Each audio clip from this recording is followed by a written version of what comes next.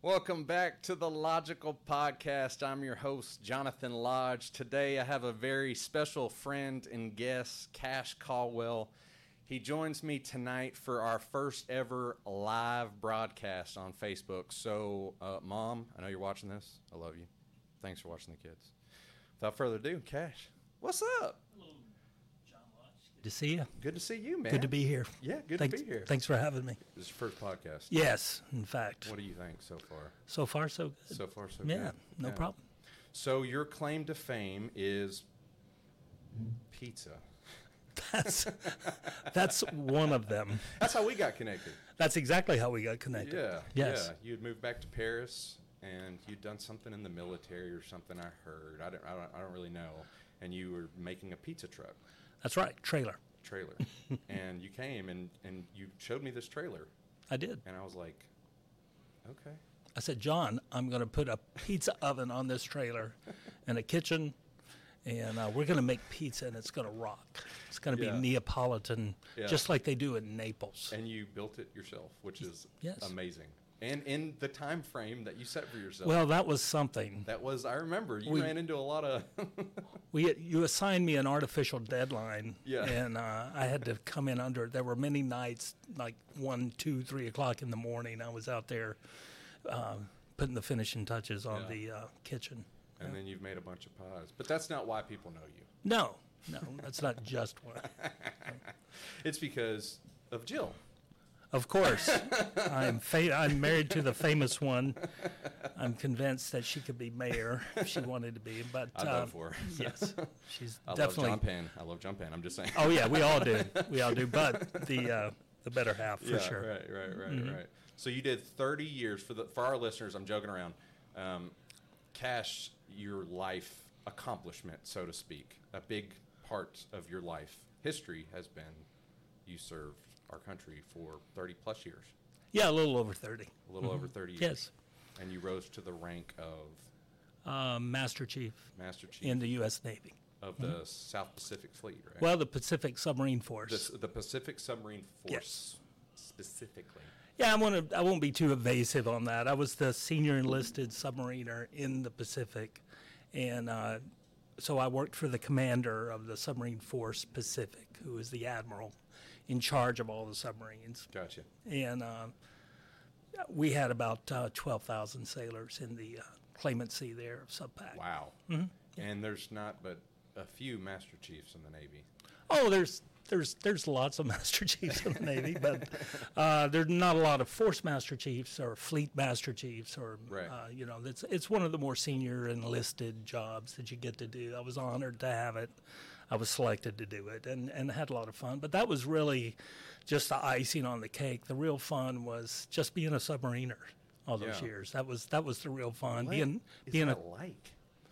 Well, I mean, when I joined, in the early 80s, there was this thing called the Cold War going on, so that was interesting. The Soviets were out there and they were doing their business, and that was our major concern at the time. So it was a lot of fun, getting in there. It was really kind of an adrenaline thing when you're out there and knowing that the bad guys are out there too. So are you playing war games, so to speak, with these Soviet subs? I really can't discuss any of the details about it, other than the fact that we were in the ocean. That they were both in the ocean together. You co-located, each other were there, and everyone's on high alert, and you never know what might be the incident that makes it hot. That's right. I mean, geographically, there's things that they were interested in establishing geographically on the planet, and there were things that we were interested in keeping them from establishing geographically.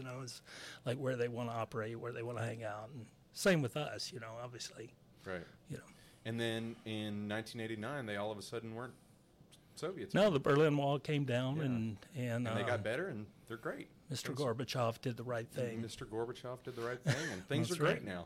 Russia's fine, and right, everything's good. So I'm glad we got out of that war. I guess what happened is they never really stopped being their true selves. Huh? I guess I don't know. Or we, or they, or both of us. Who knows? Who knows? Right? I retired in 2014. So you retired in 2014, 9 years ago. So I've been out of the loop ever since then. So right.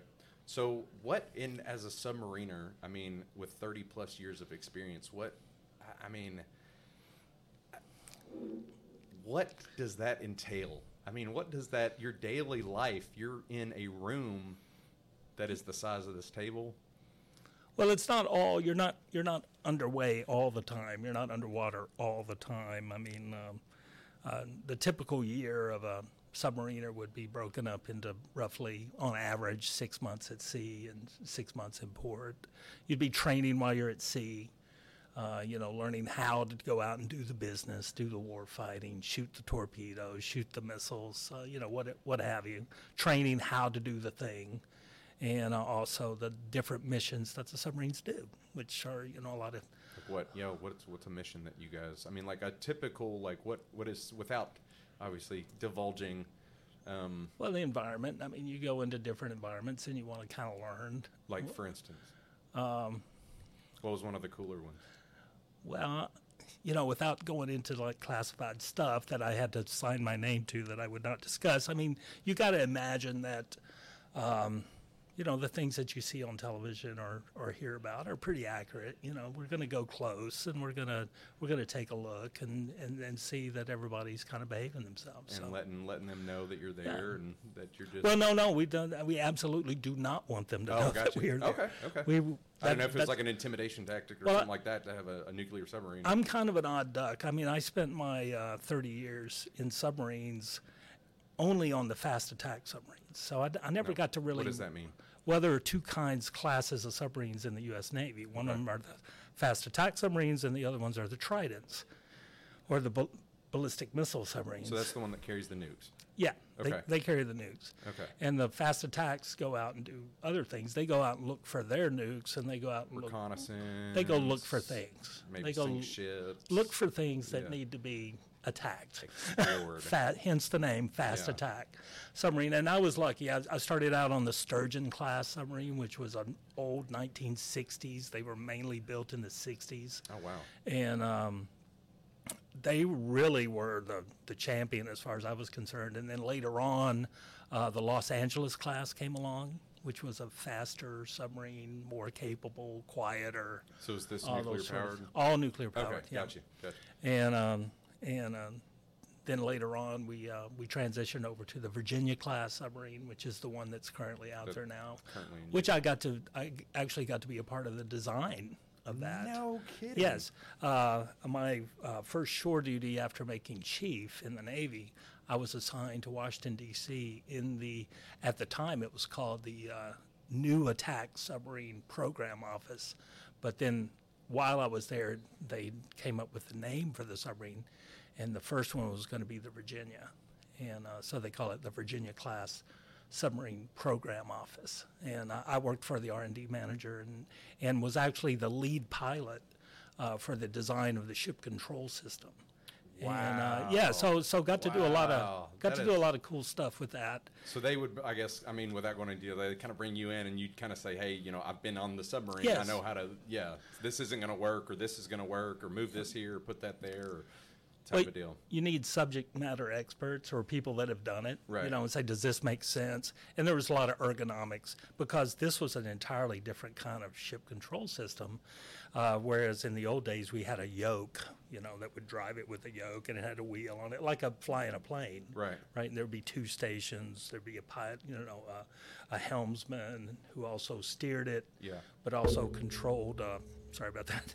Actually controlled some of the elevation, and then the guy that controlled the stern planes.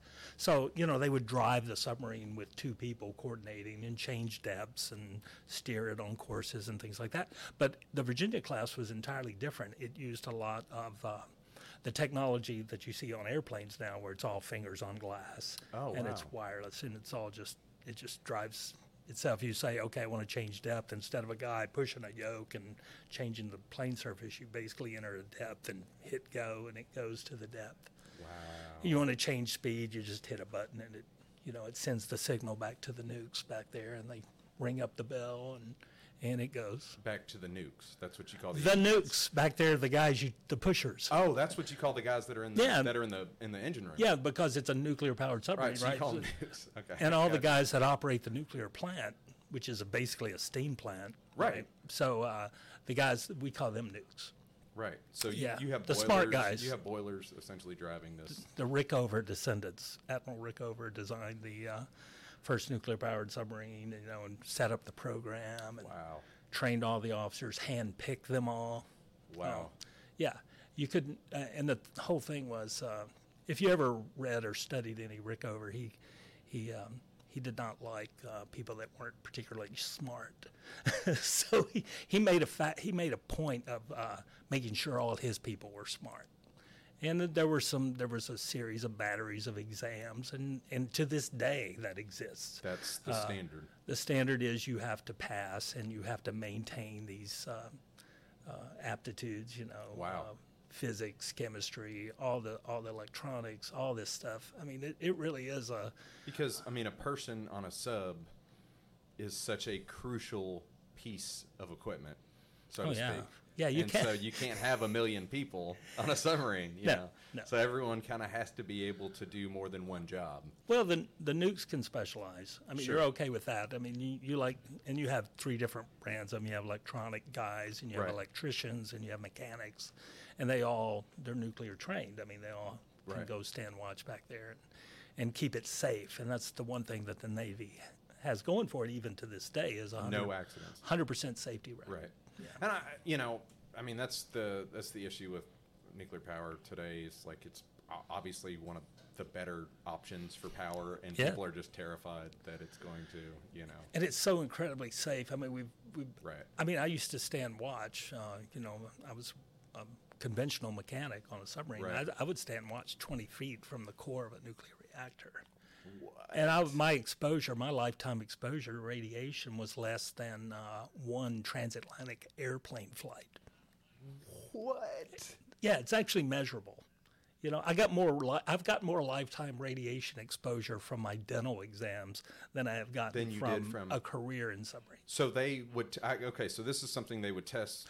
Okay. We monitor it. Yeah. Yeah. You wear dosimetry, and you're able to, based on the dosimetry that you wear, they track your lifetime exposure.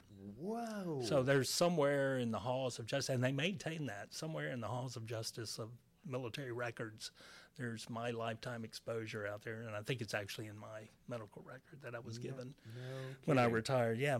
So that you can't go back and say Radiation health is a big deal in the U.S. Navy. They really pay attention to it. It's just one of the details that Rickover just insisted on. He says, my people are not going to be, subjected to dangerous levels of radiation. And the way they designed the reactor was they put shielding around it, and interestingly designed it so it has this high coefficient of attenuation where it just knocks those gamma rays and all, just knocks them down, and they don't get to go out and penetrate our bodies and change our personal body chemistry. And I'm sure this is cobalt and all sorts of different other. It's all the nasties. All the nasties. Yeah, all the nasties. Yeah. Are you familiar with the Demon Core? Have you ever heard about the Demon Core? I have not. Okay, so the Demon Core was like this. It was a nuclear reactor that they had built like in the 50s. I believe it was supposed to go, if I remember correctly, it was supposed to be the third. It was supposed to be the third one dropped. Oh. And so they did a bunch of experiments on it, and this was like back in the 50s, and several people died from the shielding. Yeah. Like they dropped the shielding, and then they quickly put it back within a millisecond, and Too late. 5 days later they're just. It's too late. And it's the most excruciating death you could possibly imagine. Because that's what it does, those ions. It's ionizing radiation, and they just shoot through your body, and they basically just change your body chemistry. Yeah. To the point where it no longer supports life. Yeah. Right. Yeah. Mm-hmm. They got the guy do you remember the dude in London that they shot with the umbrella? Yeah. With like that was a plutonium. radioactive. Like BB? It was like It a was BB just a out thing, out just of a an poke. umbrella, like a poke. Yeah. Yeah. And then I just remember as a kid like seeing him in the hospital room, when he was like the KGB defector or whatever. It's poison. Yeah. And anything is a poison that causes your body to no longer want to keep you alive, right? So it turns in. I mean, food is a poison sometimes. It can be. It can be. Mm-hmm. We got an epidemic, man. bunch of obese people. I'm just saying. I know, dude. I know. I mean, I'm not want to talk. I'm just saying. Yeah. That's it. I mean, we got I don't like food. I mean, I think you mentioned the word demons earlier. Yeah. You make pizza, so that is like. Hey, pizza's actually good for you. And I make beer, and beer's good for you. Beer is very good for you. Yeah. But pizza's better. Particularly the way I do it. They go well hand in hand. I have to say, some of the most, I don't know a better way to put this, but hellish nights at Perry Logic.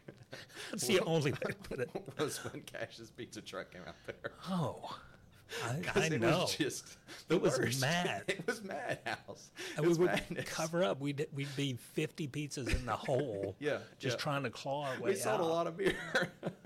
And I'm putting a pizza through every 2 minutes Yeah. through that oven. Yeah. And, 3 at a time. And we can't keep up because it's because I put an addictive chemical in it that makes them crave it. I know. Crave it. It's those San Marzanos. San Marzano tomatoes That's the key. from Italy. Yeah, yes. the Licento or whatever. I still buy them because of you to this day. I don't make any other sauce without them. Neapolitan is the real deal, though. I mean, with the wood-fired oven, you can't do this at home because you can't make your oven at home go to 900 degrees or 1,000 degrees. You can't do a pizza in a minute and a half. Yeah. Just can't. Yeah. And you're still using the same starter. Oh, yeah. Yeah, I got the same bacteria, the same little creatures. Yeah. It's a fungi. I love it. Yeah.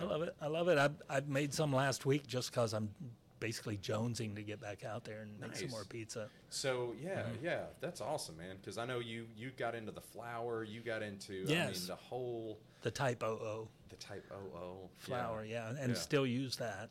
So there's only one way to do it, and that's the right way. And I've been to your house, and I've noticed this, about you, the way you live your life, and I always respected this about you, is that you do things very particularly. Well, the things I care about. Yeah, that's right. Yeah, that's right. Which isn't everything much. But you've got a really cool old truck. Oh yeah, you've got a really cool old truck. I mean, it is super cool. Yeah, somebody asked me the other day, "Are you driving the old truck?" And I go, "Which one?" Because my other truck is about to become an antique. Right. Your newer truck. Yeah. But the 65 is the one that. Yeah. Yeah, we took it out today actually with the pup through the pup. Through, you got a new pup. Yes, Dell. Yeah, that's awesome. Dell's new to the neighborhood. Yeah, we got a new one to give our old one, a little extra couple years or whatever. And I think it's killing the old one because they just go out and run around and and they come back skunked. Here lately, they've been getting skunked. So I'm gonna know what skunk tastes like soon. I think I've smelled it wafting across the bottom. Yeah, and not a good skunk wafts. A bad skunk. There's wafting involved. Yeah. No, I'm gonna eat it. And I am. I mean, you're laughing, but you know it's true. I'm going to kill and eat this skunk. It's got to be. I mean, it's just. I can't imagine. But imagine that predator out there, that coyote, that has been able to put aside the smell because he is so hungry. Right. That's my dog. Yeah. But I think he just wants to be friends, like a black and white kitty, wants to play. But yeah, and they're brutal. I mean, they're like skunks are just absolutely brutal predators. I did not realize that. Yeah. But they just walk around as if because they have no enemies. Yeah. So I may have said this before, but the Chickasaw, which hail from here, this area. I'm familiar. So they, to become into their tribe, you had to club a skunk. You had, as a boy, you had to club a skunk. So I just think that's kind of cool. What a horrible thing to force a young boy to do. Well, I mean, I think the idea was rite of passage. Rite of passage, but the idea is, that kid's going to try to outsmart the system. They're all going to try to come up with a different way to kill this skunk, but at the end of the day, they're all going to come back covered in skunk. Yeah. Right? There's no way around it. There's no way around it. I mean, because you can hit one on the road and smell it on your clothes. I mean, it's powerful stuff. Tell me. Yeah. Yeah, and it's not. I found out the other day. It's not the only powerful musky thing. I got an otter, and I was cleaning an otter, and its musk is absolutely just. Where do you in the bottom? In the bottoms. Wow. I was in the bottoms. I hunted it. Nice. Yeah, it was wild. My first and only otter. Yeah. I'll never do it again. They're too cool. But They are cool. Yeah, They were kinda- it was really cool. It was a giant male. Yeah. I'd hunted it for about 3 years, and it was just one of Yeah. the coolest hunts I've been on. But Cool. tasted horrible. But we've got a cool pelt and kept everything else, and so we're gonna do something weird with it. And So you've checked that box. I've checked that box. yeah. I'm trying to. You've checked a lot of boxes, Okay, though. As I know, far as, I know. As far as eating weird stuff, I know. So my goal is this. Just so I don't sound. I look crazy, and I sound crazy, but I don't want to sound as crazy as I need to be. My goal is this. I want to hunt, kill, and eat everything there's a season for in Tennessee. That's my goal. How far down the goal list? I went on a bear hunt in November this year by myself. I went to East Tennessee, went into a park where you can hunt them, got my license, got my tags, and went and camped and went on a hunt. I didn't get one, but it was awesome. I learned a lot. Yeah. Yeah. Mike Weatherford I was up there talking to him, and he was like, You're not going to see a bear, They're quite shy. Yeah, well, they were dog hunting, so I didn't realize what he meant, but I saw the dogs. Yeah. So I met a lot of really cool people and called in a lot of dogs. And they're really expensive. It's like duck hunters here. They spend, thousands and thousands of dollars on duck hunting. Mm-hmm. And I found out up there in Appalachia, it's the same with bear hunting. They spend thousands and thousands and thousands of dollars to bear hunt. I mean, it's like an iPad device or something that they're tracking the dogs with GPS, and the dogs have all these collars and all this like special gear on, and they've got all these radios. I mean, it's a huge thing. And I went opening day. I had no idea that the culture there. I thought, I'll sneak off into one of the fingers, of one of these mountains, and I'll be able to, I'll find tracks, I'll find, scat, which I did. This bear is mine. Yeah. But I will have a bear the dogs were before the day is done. Yeah, I know. That's what I thought. I was really cocky. I was like, I'm going to get a bear and actually head back early. Yeah, but I just saw a lot of bear poop and met a lot of hill folk that were hunting bears. So. Appalachia is its own place, dude. You ain't kidding. And that's good. Yeah. I mean, thank God for Appalachia. Yeah. I mean, it's interesting. What about the AT? What about the AT? Do you have any inkling, or I've read books of people that have hiked the AT, and I was just like, man, it is. So there's a lot of famous what books. A walk! Yeah, there's a lot of famous books. I've got a friend that's almost completed it. She's doing sections, right? Doing sections, right? But you're talking about doing being a through hiker. That's right. Through hiker is the different. That's the different. Yeah. That's where you do it in 1 year. Or you do it from start to finish. You do it start to finish in 1 year. Yeah. Oh, in now 1 you year, can pull yourself off for a few days, and many people do. They get injured. They need rest. I mean, they'll go get a hotel room, and things. You want to do it? You got a couple? No, I don't.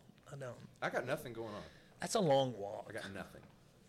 Nothing going on. That is a walk and a half. I could take a year. We could do the Appalachian Trail. It doesn't take a year. If it takes you a year, you're not going to make it because of the seasonal change. Oh, yeah. You see, you've got to start in March in Georgia, Springer Mountain, Georgia. You've got to start in March just so you can make it up into Maine, Katahdin, by the time they close and the weather gets bad. Right. For example, you've got to go through the White Mountains in New Hampshire. You would not have wanted to be there last week, right? Right. Why is that? Right. Because they just set a record for like 100-something degrees below zero wind chill. Wasn't it like 105 or something like that? The wind chill was That's wild. Unbelievable. It's the coldest place on the planet. Because the wind, the way the wind does, and people die up there. People die doing this. Yeah. So you've got to get your timing down. Yeah. And be smart about it. Of course, there's a whole support apparatus that most people have. I mean, yeah, and there's a whole economy based around it. Sure. I mean, there's a whole economy based around it. I find it interesting. There's a whole economy based around us doing our taxes. Yeah. That is true. insane to me. Listen to me. It's There's a not service. a single human on the planet. I want, where's the camera at? I need to look at this camera. Everyone listen. There's not a single person, everyone needs to know this. There's not a single person on the planet that has read the tax code. I just want to put that out there. And why I know that, for sure. Have you seen it? Have you seen the tax code? It's insane. It's like, oh no, it's volumes now. Yeah. Oh no, it's volumes. It's more than that? Oh yeah. It's like Oh yeah. more than that. Oh yeah. It's like that, yeah. Oh, it's a lot. Yeah, it's like a 12-year-old boy. I mean, that's what we're talking. Yeah, so there's a whole... And makes about as much sense. Yeah, it makes about as much sense. That's right. Hey, yeah, interesting. But you got to pay him. You got to pay him. So what are you going to do? Oh, I heard a good joke the other day. I've got to share this with you. It's a short one. What do people under 10 and over 70 have in common? What's that? They all want to tell you their age.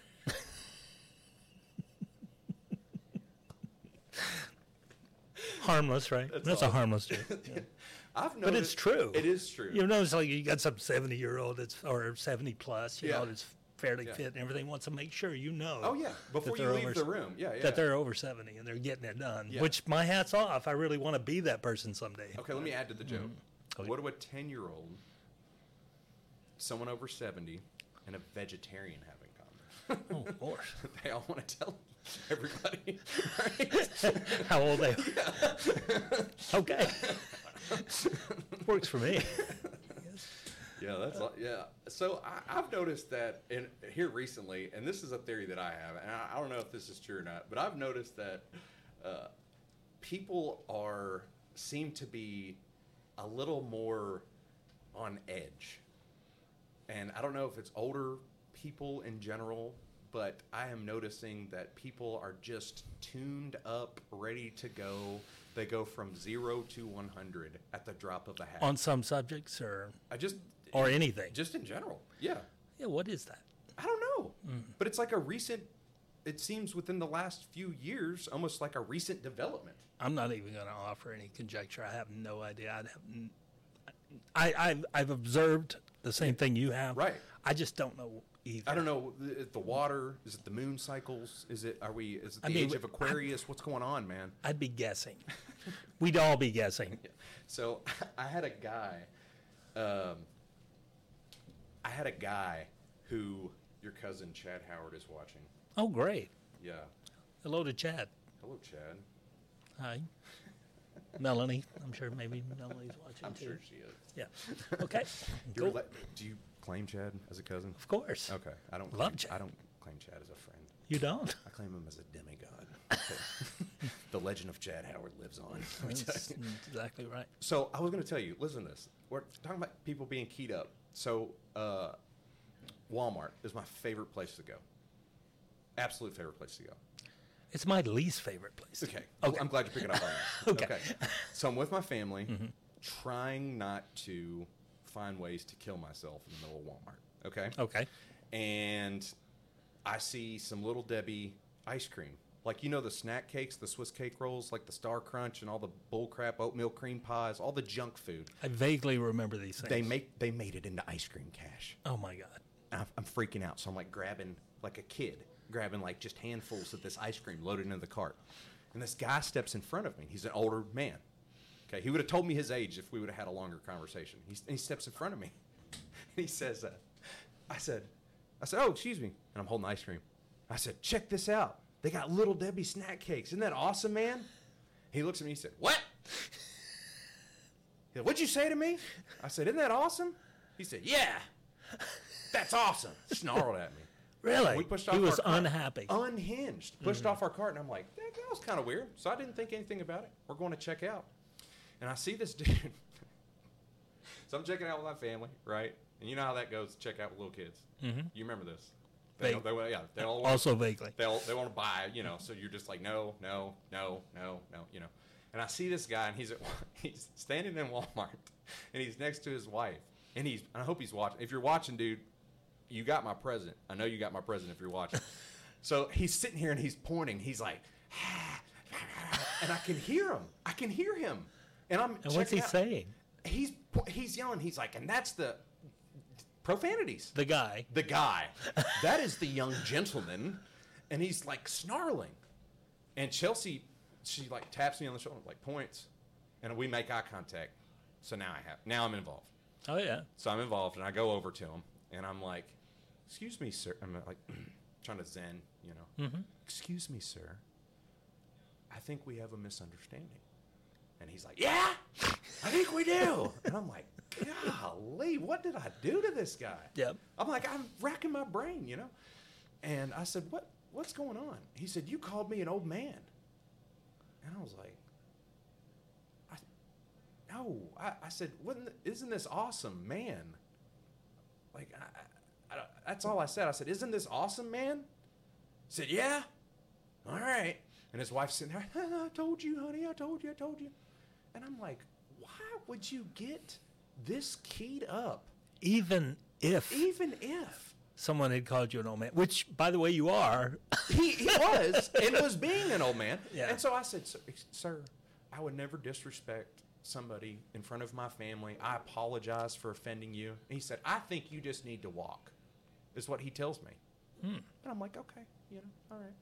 So I'm waiting around. So we check out, I'm waiting around. And I'm kind of watching him out of the corner of my eye, and the kids are kind of going crazy or whatever.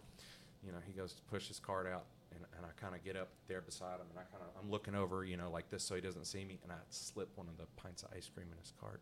Oh. Say, hey, buddy, if you got that ice cream, that was for me. That was for me. I paid for it and everything. So. No problem. But seriously, what a nice thing. Yeah. I don't know. I can't speak to that phenomenon, although I have observed it. Lately, in like the last few years, I mean, over the C word. We've gotten touchy. Yeah. People have gotten touchy. Yeah. I think that easily offended, I think the word is outrage. People are looking for a reason to have outrage.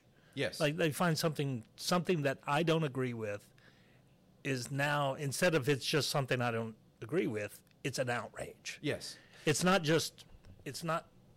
benign anymore. It used to be benign. It's just, that's somebody else's deal, right? But now it's a personal affront to me because it's not the way I would do it. Therefore, right. It's an outrage. You're personally attacking me. Yeah.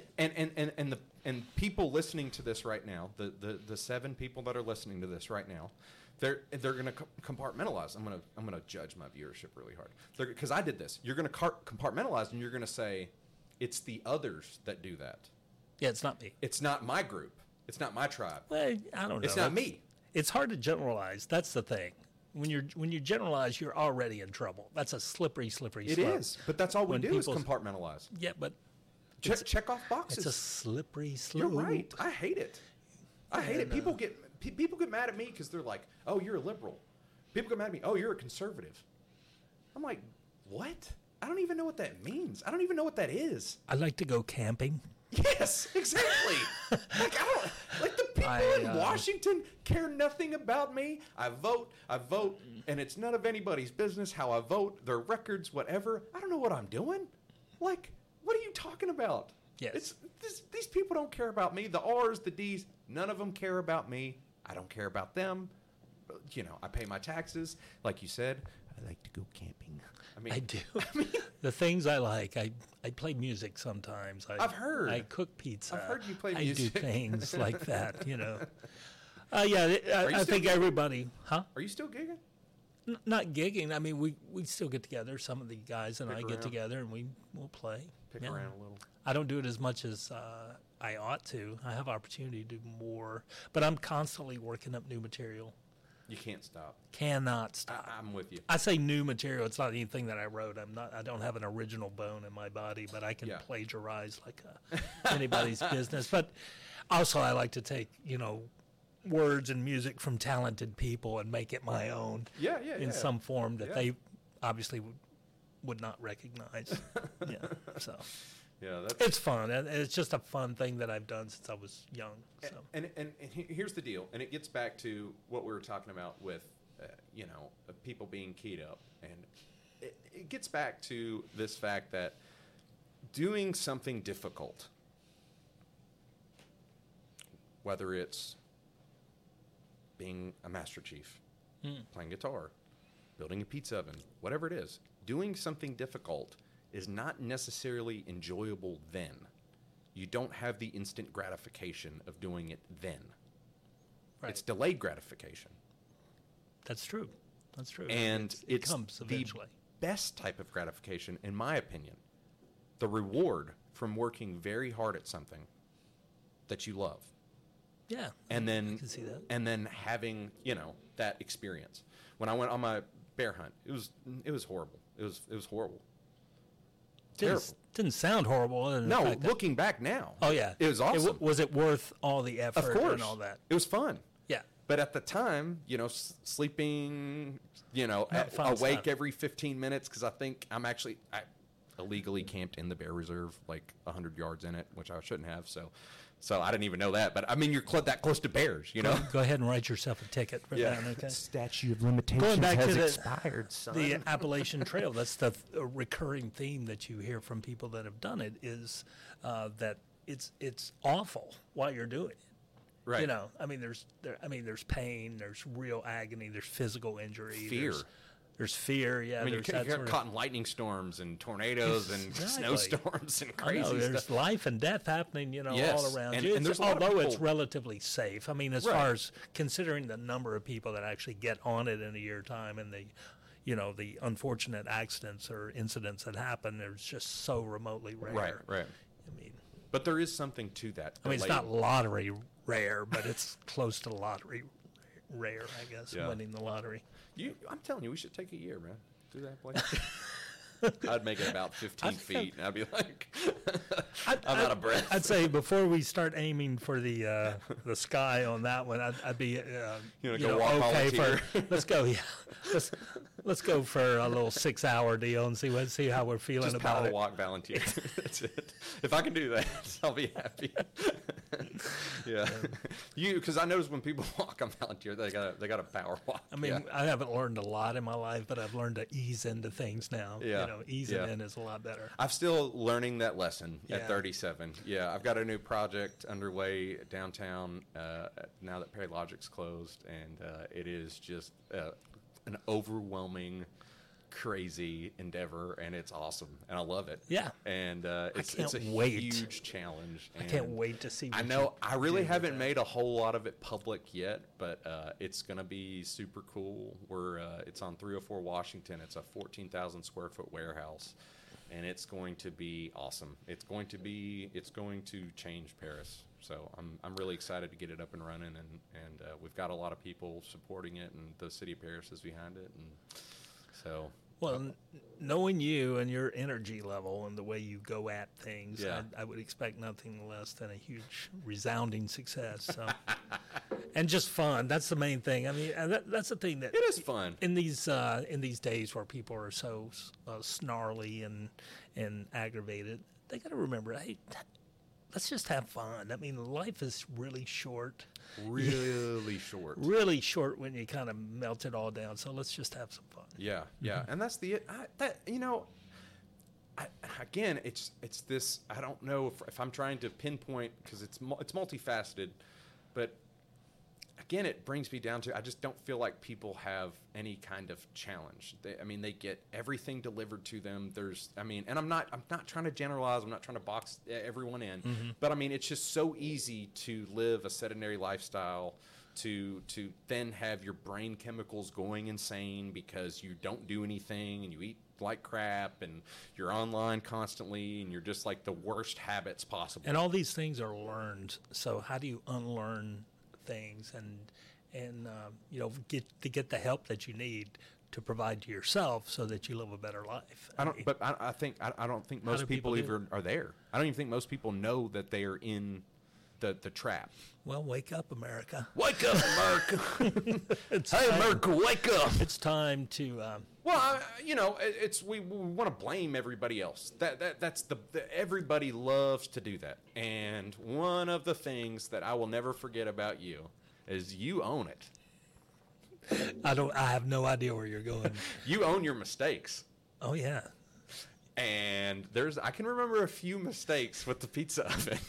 I don't have to name them. Well, but you own them. There was a learning curve. There was a learning curve, and same with me. Yeah. I mean, and if you can do that, if you can say, I screwed up, here's why, Yeah. and here's what I'm not going to do again. And we fixed it. And it's not your fault or this person's It fault, wasn't anybody's fault. but my own. It was the experience. The system. I Life. don't know, it was the system. No. But you know It what? was society. It The was good whatever. Good My thing mom about and dad. living in this community, in this small town here that we love, is that people are great. They are. I mean, the people that, Yes. they would forgive you. You know what I Yes. mean? You make an honest mistake, and we're like, okay, we're not going to hang you for it. We're going to, because let's face it, Paris, Tennessee is a great place. It's a great place to live. The community here, the way people reach out and care about one another. Yes. It is fantastic. So, I mean, we've got that going for us. And people that move here are just taken by it. And when you meet somebody that has moved in here and made Paris their home after living somewhere else, you really kind of get a sense of, hey, this place is special. It is special. Yeah. So, And I want to keep it special, and I think it's going to remain special as long as we keep some of this big city nonsense out of our community. and I think we've experienced a little bit of that over COVID, and it really kind of was irritating to me that we resorted to certain, big city tactics with local politics and things like that. And I'm not going to name names and get into it, but it irritated me. It irritated seeing this because I'm like, this is a community of 30,000 people in the county, 35,000, something like that. I mean, we're a retirement community. We've got the most awesome natural resources. We're close knit, and where we were for a while cutting each other's throats over nonsense. Yeah. Nonsense. And I'm like, and we all have to be careful about the things that we choose to crusade or take on as a kind of as a hill to die on. As a thing, because look at me. I mean, I'm bandwidth limited, right? I mean, there's only so much that I'm going to care about. Sure. In my life. Yeah. And I'm pretty quick to just shuffle things out to the edge and say, okay, I'm just not going to care about that. Yeah. Okay, because when you think about it, if you start getting wrapped around, that's a term that I used in the Navy, you get wrapped around the axle about some silly thing, then that takes you away from thinking about the other good things, that like the books that you're reading, the music that you're working on, the projects that you have. Relationships you're cultivating. The relationships, your children, your grandchildren, in my case. Those things that you really want to care about.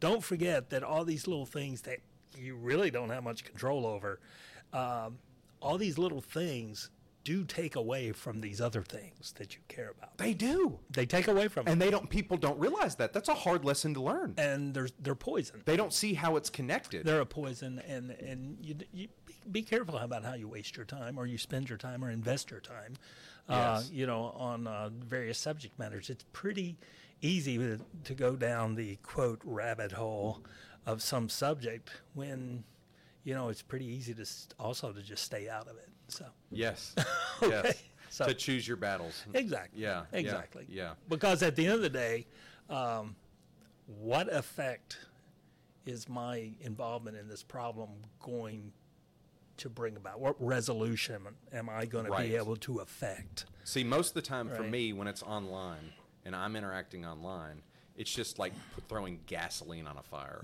because I enjoy the chaos. Yeah, because I'm like, this is awesome. You answered your own question. Yes, yes. I enjoy the chaos. What do I want out of this? Because it's insanity. Because there's this multiplicity of personhood where people believe they are somebody online and then they are a different person in real life. It's so much disorder.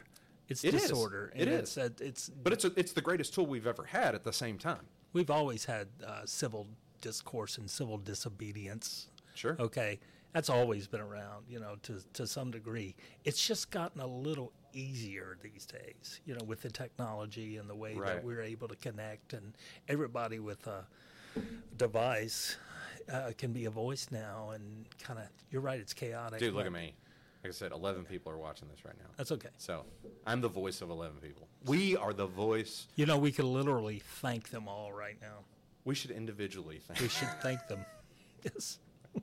Mom, Dad, Jill, Chelsea, thank y'all. And the other 5. Love you. There's 7. Okay, sorry, my math is off. Yeah, I don't know, man. It's become more available, and my generation, especially the millennial generation, the most hated generation. And by the way, we also hate ourselves. Just for everyone listening, it's sad. Is we were told, we're going to be these snowflakes. We were going to be astronauts. We were going to be this. We were going to be that. We weren't going to be garbage collectors. We weren't going to do the things that need to be done for society that is work that you should take pride in because it makes society go. And so we're this disillusioned, entitled generation. And again, I'm not trying to generalize, but this is 8 years of being in service and behind a bar every night. Yeah. You tend to learn a little bit about the human condition. Because people drink a few beers and they tell you a lot of secrets and tell you who they really are, and you're just like, man, I'm just trying to leave. Like, like, what are you doing? Tell me about this. Make sure that tip makes it in the jar there. And Right. The old tip jar. I guess I'll be putting some chairs up now. You remember the MO? Yeah, dude. That's what I would do for sure. Just start stacking the chairs. Start stacking the chairs. We closed a long time ago. Anybody else tired? Yeah, but I would never run away on pizza night. I'd always stay and have a beer. Well, because I wasn't going anywhere quick. No, that's right. Gosh, I miss those though. I'm Again, sorry this that was we the got most away difficult. from those. We're thinking about a difficult, horrible time. But now it's great. It was the greatest. It was yeah. not enjoyable for me or you at the time. Well, because it was just so hard. It was hard. It was hard. I mean, it was And good we to be could never loved. get the rhythm. It's just like we would get it, and it would come in like there'd be 100 people come at one time, or they would be spaced out perfect, or whatever. Yeah, we never get it right. Yeah. Well, I never came to understand that everybody wants to eat at 5 o'clock. Yeah, I mean, that's the thing. Yeah. It's 5 o'clock or bust. Yeah. I mean, yeah, you eat at 5 or you don't eat at all. that might not be on the things I love about Paris, Tennessee list. Okay, but No. This is a because we're in a retirement community. It's an old person thing. Okay. And I'm not picking. I'm not being age whatever. There's a that's word. good because Yeah. you know, Hey, no. ARP. Listen. Oh, really? old enough to be ARP. Okay, but not ARP. You haven't done Yeah, that. not I ARP. got you. I got you. So I think this is funny because it's an old person thing. My grandmother, lived in Ohio. She lived in a different time zone. You eat at 5. You eat at 5 o'clock, like you said. So when she came down to visit us, we then had to eat at 4. Because that was her 5. That was her 5. Her body clock 5. She wasn't changing. Yeah. There you go. Your 80-something-year-old grandmother drives, 10 hours to see you, And I wondered, you eat at 4. And I wondered where I got the weird gene. That's right. Yeah. It's a recessive, but it shows up from time to time. Yeah, that's right. Mm-hmm. That's right. No, my dad's pretty weird too. So they're all it's every generation. Yeah, we embrace it. We live it. Or headstrong. I don't know. There you go. Probably more headstrong than anything else. Yeah. I've set my boundaries, my limits, and these are them, and this is how I'm going to live. So no problem. Yeah. A foundation. I was talking to a very good friend of mine about a foundation last night, and so he was having some problems, and we were just talking, as friends do when they have problems. And that was my suggestion to him, was like, what is your foundation? What do you go back to know whether something is good or bad? Like when you're faced with a dilemma and you do something and you know it's wrong in your heart, you know it's wrong. What's the foundation that you go back to? If you have principles that you stand by and morals that you stand by, you can always go back to that. You can always go back and say, does it match up to an actual standard that I hold myself to? That has been drilled into you. You've had to do that. Well, I think, but it's also a part of your character. One of the words that doesn't get used enough, I think, and should be, and people should, I think should be, because I think it's a great word, and it really is. It's called humility, and right, and people should be able to be humble, and how to live simply and to live the way they choose, but also to be able to suffer a little bit of humiliation, and kind of just take that in stride. That's what humility really comes down to. One of the things when I was becoming a chief petty officer in the Navy, you went through a whole process when you're initiated into being a chief petty officer. Was one of the things, and the most important lessons of that was to learn humility, was to learn how to be in a rough situation and to kind of get through it, in a good fashion. Without, kind of lose your mind, like the whole Kipling thing. If you can keep your mind about you when all around you are losing theirs and blaming it on you and all that. Right. If. Right. Yeah. So it sort of all goes to that as far as I'm concerned. And I think that the world would be a much kinder place if people would kind of focus on themselves and not worry too much about what the other fella is up to. Right. I mean, there again, that's just, that's the human condition. And I think a lot of it has to do with, we don't have a lot of challenges that we have to face. Whatever we want, we can get. We live in the richest country. We have, I mean, we're very, Spoiled. yes, there's no other way to put it. Yeah, there's no other way to put it. I mean, if you can go to your doctor with anything that you've done to yourself because of bad habits, and they'll just give you a pill for it instead of tell you go eat some broccoli and get on a bicycle. They're just going to say, oh, you've got a bad heart. Here, take some more medicine. We've got something for that. We got something for that. Not your 350 pounds. And see me in a month and right. Yeah. And you're going to be on this forever, by the way. Yeah. That's our solution. Yeah. And then that one makes me pee a lot, so then I've got to take another pill for that. I mean, it's just like, yeah. I'm pleased to say that I try to stay away from as many prescription medications and pills as I can possibly stay away from because, just it's a clock. The way I look at it, your body is just finite. Yeah. I did enough. That's right. I did enough damage in my 20s. Well, you got to stress test it first. You got to kind of push it out there and see what it's capable of. Yeah. So you stress test it, and then you kind of relax and say, okay, now we're gonna ease on into whatever middle and late age, hopefully. I know, man. I'm 37 now. What's that mean? I'm like middle aged, right? Pretty much. Is that middle aged? Not quite. Young blood. Yeah, not quite. Yeah. I wouldn't say quite. Dang, man. I'm getting white in the beard. I'm excited. It's all good. Yeah, I'm going to look very stately. I want a white beard. It's very stately.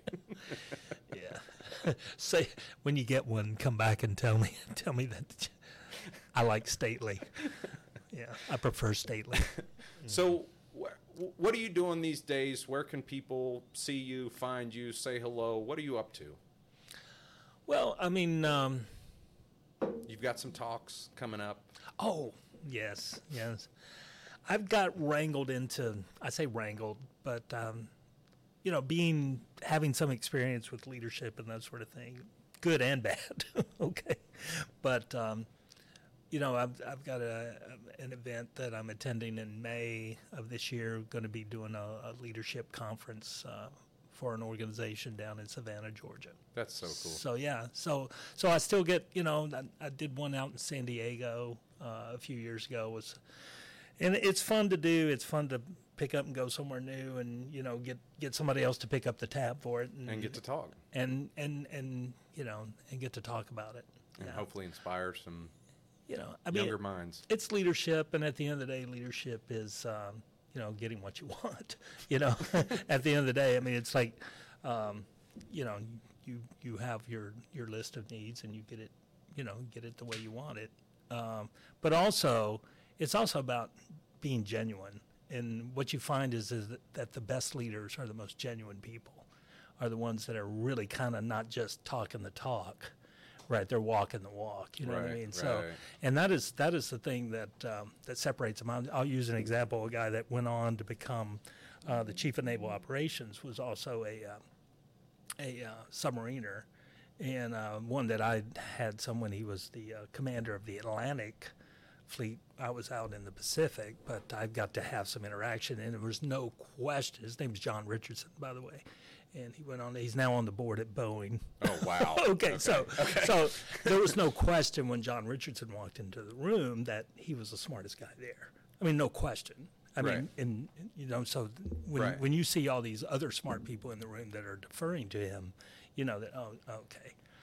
But he was the guy that would get up at 4:00 in the morning and go for his 8-mile run because he couldn't find another place in his schedule to do that. You see what I mean? His schedule was so full during the day that he had to do it at 4, in the morning, while it's dark.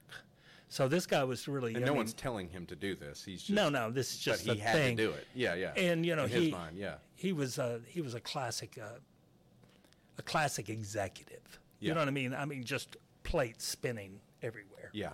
Just able to spin all these plates and to manage all these issues and problems simultaneously. Right. That to me was the epitome of a leader. Now, my admiral was a great leader also. I mean, obviously, he's also a 4-star, and he's still active duty. Wow. Right now, he's Naval Reactors. Do you stay in contact? Or? Yeah, as a matter of fact. Yeah. That's super cool. As a matter of fact, there's a possibility he'll be retiring up in D.C. this year, and I'll be going to that. No Yeah. kidding. That is super neat, man. Yeah. So, I don't stay in touch with a lot of folks because it's kind of, Yeah, they're that doing was- their thing. And, yeah, and that was when that when part of you're your but there life are a and- few, yeah. there are a few folks that I'd manage and get the occasional visit. With folks stop by and say, hey, we're going to come in and we're going to see you. And Yeah, I'm trying to remember. I think a couple years ago, someone dropped by, and Yeah. yeah. That's a cool camaraderie that you build over doing that. many years, and shared pain is the thing. If you were on a crew in a submarine, there are challenges. It's not. Is it stinky? Yeah, Is it? Yeah. I always thought it was stinky. it would Just a be. bunch of dudes. I mean, you're kind of locked in there. Right? Just a bunch of dudes. Well, we have a lot of fresh water. I mean, we can shower and but do you're- laundry and all those things. Is it stinky though? Well, I mean, there's a unique smell that's combined with the fuel oil that it carries and the things Why does it carry fuel oil? Just for the emergency diesel. Gotcha. And also, it's part of that shielding equation I was talking about earlier that keeps the fuel oil is actually part of the shielding for the reactor. No. Yeah, That is too cool. It's all on the atomic level because it has a lot of hydrogen atoms in fuel oil. Believe it or not, it's a carbo, Right. Right. hydrocarbon, Yeah. right? Right. Well, gamma rays are basically the same size as the hydrogen, right? So as soon as they hit that atom, it absorbs all the energy of it. So fuel oil makes an excellent shield for reactors. So that's why you store your fuel around the reactor, or at least part of it. How about that? That is so Well, cool. because you got to carry fuel anyway. Yeah. You got to have it for the emergency diesel. In case you have to shut your reactor down, you can start the diesel up and give yourself electric it's- power, it's and you can having drive home. malfunctions or You whatever. can drive home on electricity from the diesel. Interesting. Some smart person designed that. Real smart. I don't know. Real smart person. Dude, thanks for coming on here. I know I didn't give you like any. You gave me nothing, by the way. nothing. I had no idea what we were So gonna there's talk about. a therapy session support group for That's my fine. guests That's all because I don't give them anybody anything. Hard to believe it's already that time. It just got by. It's fun though. Yeah, it was fun. It's Thank fun. you. You've never done anything like this. I'd like No. for you to come back anytime you want, and we could Well, I'd love to. talk. And I'd like to, man, invite me over for some pizza. Come on, bro. We'll start firing it up before long, and we'll put the word out on Facebook and what have you. Yeah. Do you remember one day I was driving down Elkhorn and I just see you outside and you're sitting there with your dog drinking iced tea. Do you remember this? Yes. And I just slammed on my I think brakes. I might have yelled, too. Yeah, I slammed on my I might brakes. have yelled at Yeah. you, like, what are you doing on this side of the bottom? yeah, that's right. That's right. Well, guys, thanks for watching the Logical Podcast. This has been awesome. Thanks for my guest, Cash Caldwell. Just a reminder, tune in this Tuesday, February 14th at 7 p.m. on the Mike Weatherford Show. He's going to have the Holly Fork Shooting Complex. Chairman Marty Visser will be on, Coach Lee Whitehead. They're going to talk about the youth sporting events and the things that they do out there. It's going to be great. That's this Tuesday, February the 14th. Check it out. And happy Valentine's Day, by the way. We'll see y'all later.